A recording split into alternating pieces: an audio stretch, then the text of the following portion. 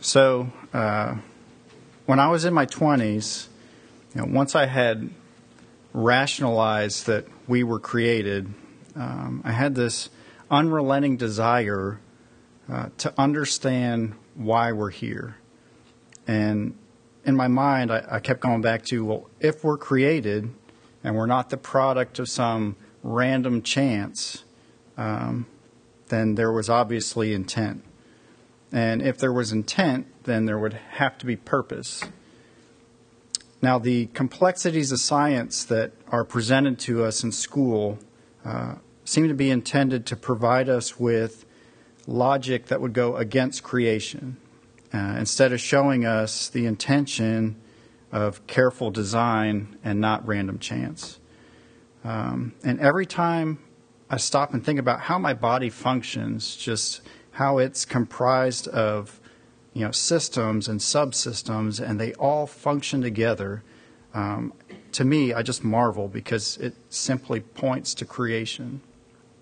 Now, I know we got a lot of military guys in here, so I was in the Navy, and on my second deployment, I remember working with one of the smartest guys I think I'd ever met in my life, and we were just having a conversation, and I asked him, I said, don't you want to know why we're here? I mean, doesn't it bother you to not know why we're here? And, he kind of had a puzzled look on his face, and he just said, no. He said, we're here, and that's really all there is to know. And, to me, that ignorance, to basically be used as an excuse to live out his fleshly desires, it wasn't good enough for me. It didn't sit well with me, so I continued to seek. And we had a Bible study this past Friday at the Blakely's house, and it was really timely. We read through Proverbs 2, which is focused on seeking wisdom. And one of the members of our group, when we were having the discussion, pointed out that from a grammatical standpoint, in Proverbs 2, there's quite a few if-then statements in that writing. And that really stood out to me, because what it says is, if you receive my words, if you cry out for discernment, if you seek wisdom as silver, then you will understand the fear of the Lord. Now, there's a level of effort required by the seeker to take time to study, to take time to pray, and to fellowship with like-minded believers so that you can ask questions and get your questions answered. Pastor Chuck Smith once told a story in one of his sermons that I had listened to about a time where he was invited to speak at a conference for seekers. And so he went on to explain that the invited speakers were extremely educated, at least considered, by the world standards.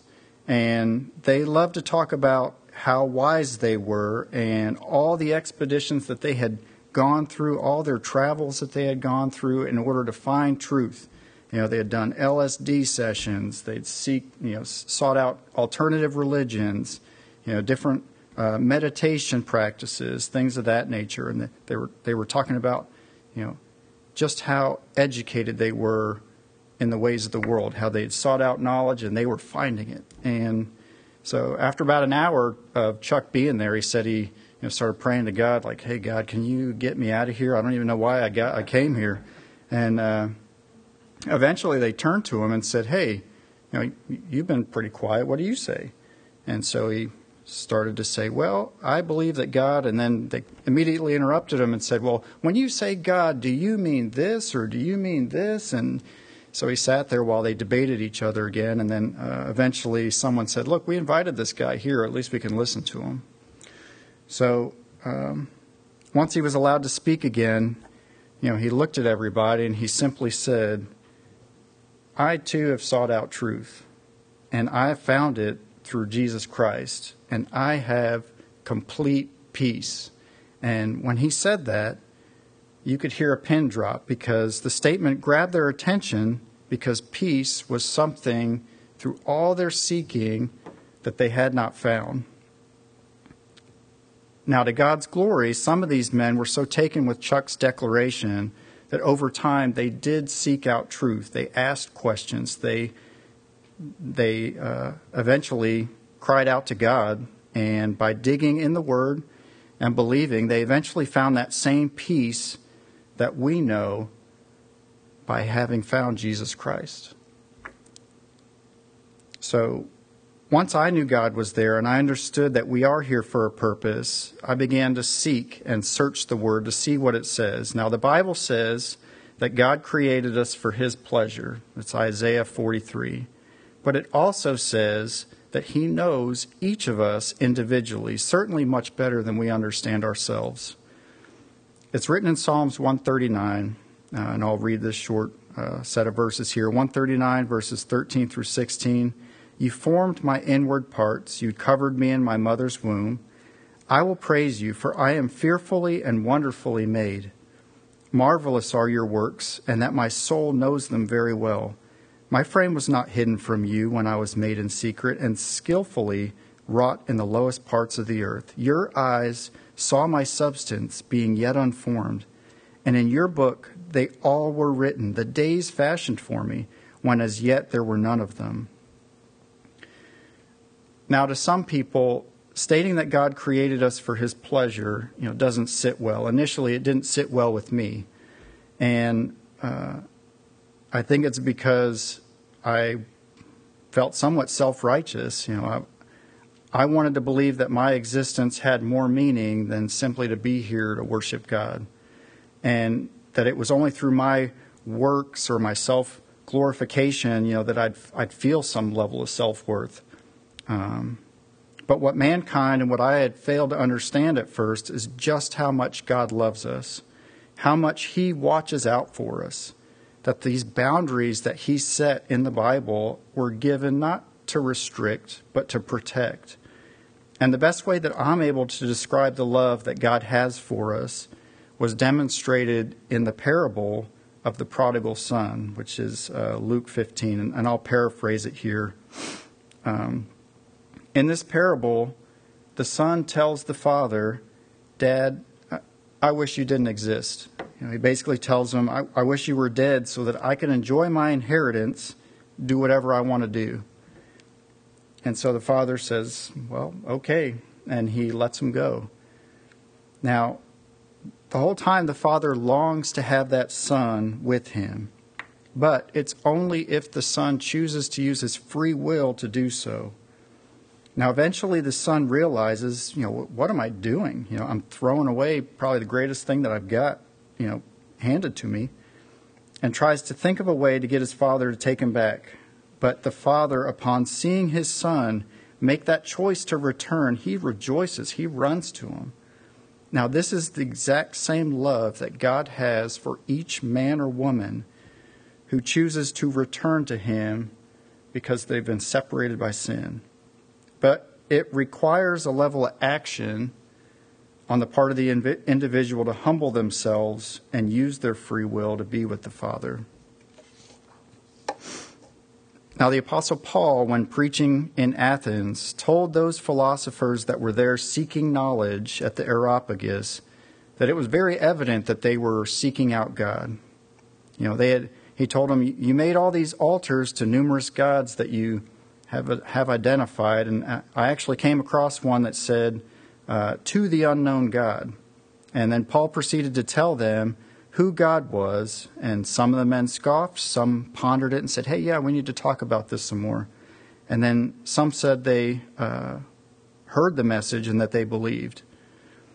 God made Himself known to all men by coming to earth as Christ. And Jesus often said, if you know me, you know the Father. Christ made Himself a living example so that all men seeking God could know Him. Not only did Jesus come to show those seekers who God is, He also prayed for those who would believe.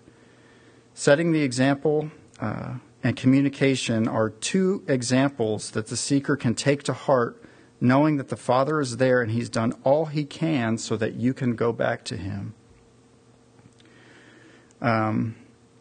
Jesus, speaking to His disciples just prior to going to the cross, spoke His longest documented prayer to the Father, and He asked God to bless the work of His ministry and protect His disciples in their ministry. A loving Father in heaven who wants us to choose him, a loving shepherd and redeemer who lived among us and prays for us. So that's where we're going to have our study today. We're going to, if you turn to John 17, we're going to walk through that prayer that Jesus made right before he went to the cross.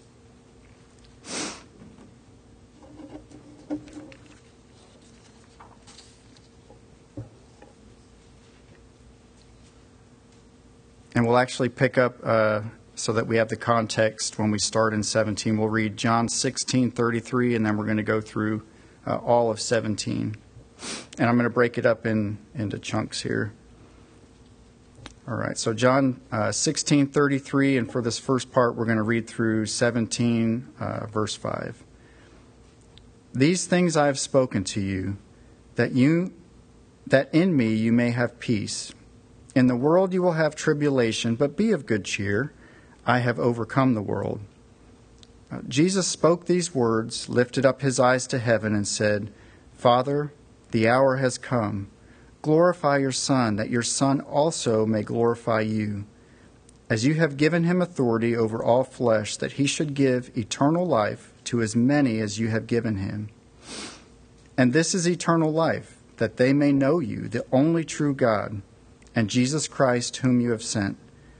I have glorified you on earth.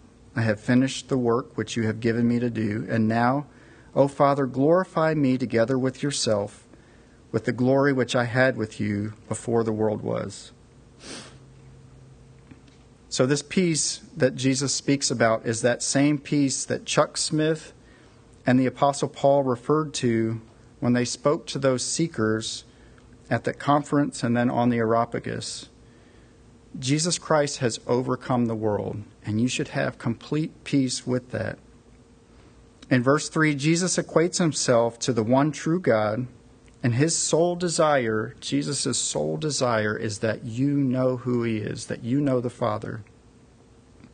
If you know and you believe in God, you will have eternal life. And eternal life is not just length of life, but it's also quality of life, knowing God as Lord, Father, and friend. In verses 4 and 5, Jesus declares that his work on earth was completed, and he asks God to bless it. The crucifixion, which was now in sight, brought glory to the Father. It brought glory to the Father because it glorified God's wisdom, his faithfulness, his holiness, and his love for us. It also brought glory to Jesus. It glorified Jesus' compassion, his patience, and his power, all attributes of God.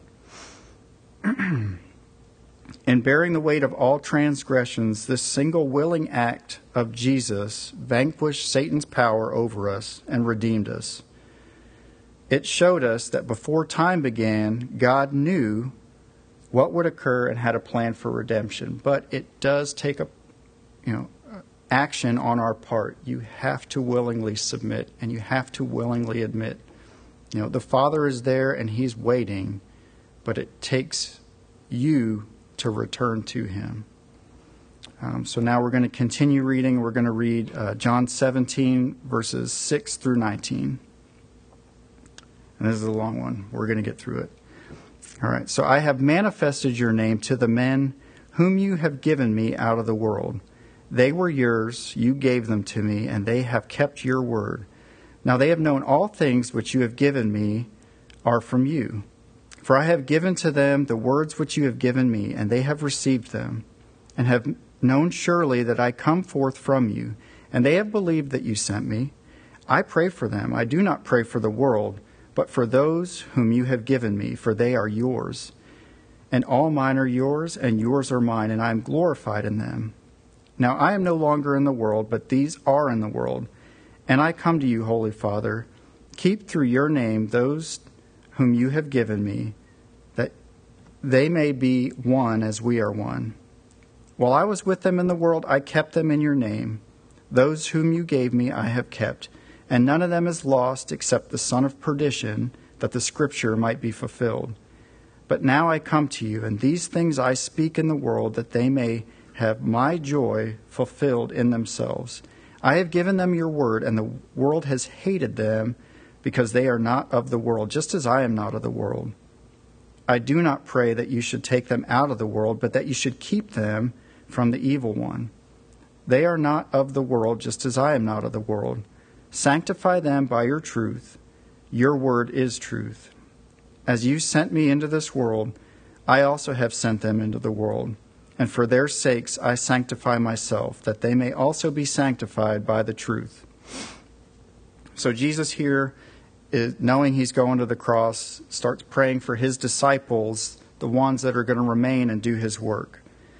Now in verses 6 through 8, Jesus said he had manifested the Father's name to his disciples. Now he did this by coming and living as God in the flesh, demonstrating God's attributes and character. He also stated that the disciples had kept God's word. Jesus here is letting God know that these men were ready to carry on God's work despite any of the shortcomings that they may have had because they believed. And Jesus knew they believed. Now, God was pleased with Abraham in the Old Testament because of his faith, because he believed in God. Jesus was telling the Father here that he could also be pleased with these disciples, despite their shortcomings, that were about to go out and do the work, because they had faith and they believed that Jesus is exactly who he said he was. For us as Christians that go out and do God's work, that continue that, be encouraged that you and I are not perfect, but we are servants and we're doing what God's asking us to do. And what pleases God and what pleases Jesus about the work that we do is that we believe. And that's just not something any man can judge. It's only something that God can judge, knowing whether you believe in your heart that Jesus is exactly who he said he was. In verses 9 through 14, Jesus is praying specifically for his disciples and not for the world. Now, this doesn't mean that Jesus never prayed for the world, because before he died on the cross and declared it is finished, he prayed out loud to God and said, "Forgive them, forgive the world, for they know not what they do." Jesus prays for the work of his disciples that are about to begin as they go about establishing the church. Jesus prayed the disciples would be one, they'd be unified, like God and Christ are unified, and that they'd display that same character that God and Jesus displayed. Jesus, the shepherd, gives account for his flock by telling God that all that had been given to him were not lost except for Judas. So 11 of the 12 disciples chose to follow God. Judas chose to walk away. In verses 15 through 18, Jesus prayed for his disciples that God would not take them from the earth right away. Because we know that in reading, the disciples longed to be with him. They said, "Lord, where are you going? That's where we want to go." But instead, he prays for their protection and their preservation. Now, the church today is the salt to the earth. We are that preserving agent that continues to fight evil and helps to continue to grow the church for Christ until he returns. We must always remember that if God is for us, no one can stand against us. If the church is unified, no one can stand against us. So in this last section here, Jesus prays for us, the current church. So let's read verses 20 through 26. And Jesus said, "I do not pray for these alone," meaning the disciples, "but also for those who believe in me through their word, that they all may be one, as you, Father, are in me and I in you, that they also may be one in us, that the world may believe that you sent me. And the glory which you gave me I have given them, that they may be one just as we are one, I in them and you in me, that they may be made perfect in one, and that the world may know that you have sent me, and I have loved them as you have loved me. Father, I desire that they also, whom you gave me, may be with me where I am, that they may behold my glory, which you have given me. For you loved me before the foundation of the world. O righteous Father, the world has not known you, but I have known you, and these have known you that you sent me. And I have declared to them your name, and will declare it, that the love with which you loved me may be in them and I in them. In verse 20, every believer throughout time can say with certainty that Christ prayed for me. He prayed for us each individually, but also that we, as his body, would remain unified as one with God. At the time of Christ's coming, there were many religious men that were seeking, that were waiting and looking for him, but they didn't recognize him because they didn't know enough about God's character. They didn't know what they should be looking for. We as Christians have been given the gift of the Holy Spirit to guide us, the Word to remind us, and prayer so that we can communicate with God. But we were also given the blessing of Jesus so that we could actually see and read exactly who God is. Now, as his church, having sought out truth, having observed the Father through Christ, let's not give power over to obstacles that exist in this world that would distract us from demonstrating God's characteristics so that other unbelievers, other seekers can find him. Jesus said, if you know me, you know the Father.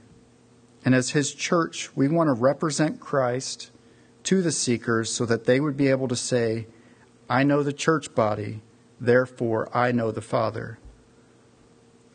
In closing, if anyone out there is still seeking, God hides out in the open. He's evident everywhere if you look hard enough, but it takes a level of effort on your part to do it. And he doesn't judge men like men judge men. He looks at your heart and he knows your sincerity. So if you seek, you knock, you ask, and then you believe, because it's through belief, it's through faith that pleases him, then he will reveal himself to you. And like the father that was waiting for his wayward son, God the Father wants nothing more than to embrace you again. Amen? Let me get you to stand. We'll close with prayer. Father God, we do give thanks, Lord, that you came to this earth, Lord. You showed us who the Father was. And Father, we rejoice, Lord, that you redeemed us, Lord, that you do know us individually. So, Father, we would just pray that you would unify the church, Lord, that you would help guide the church, Lord, and that we would work together and remember, Lord, that we're here to do your work, to complete the work that you asked us to complete. So, Father, please bless the church. Please watch over us. We pray this in Jesus' name. Amen.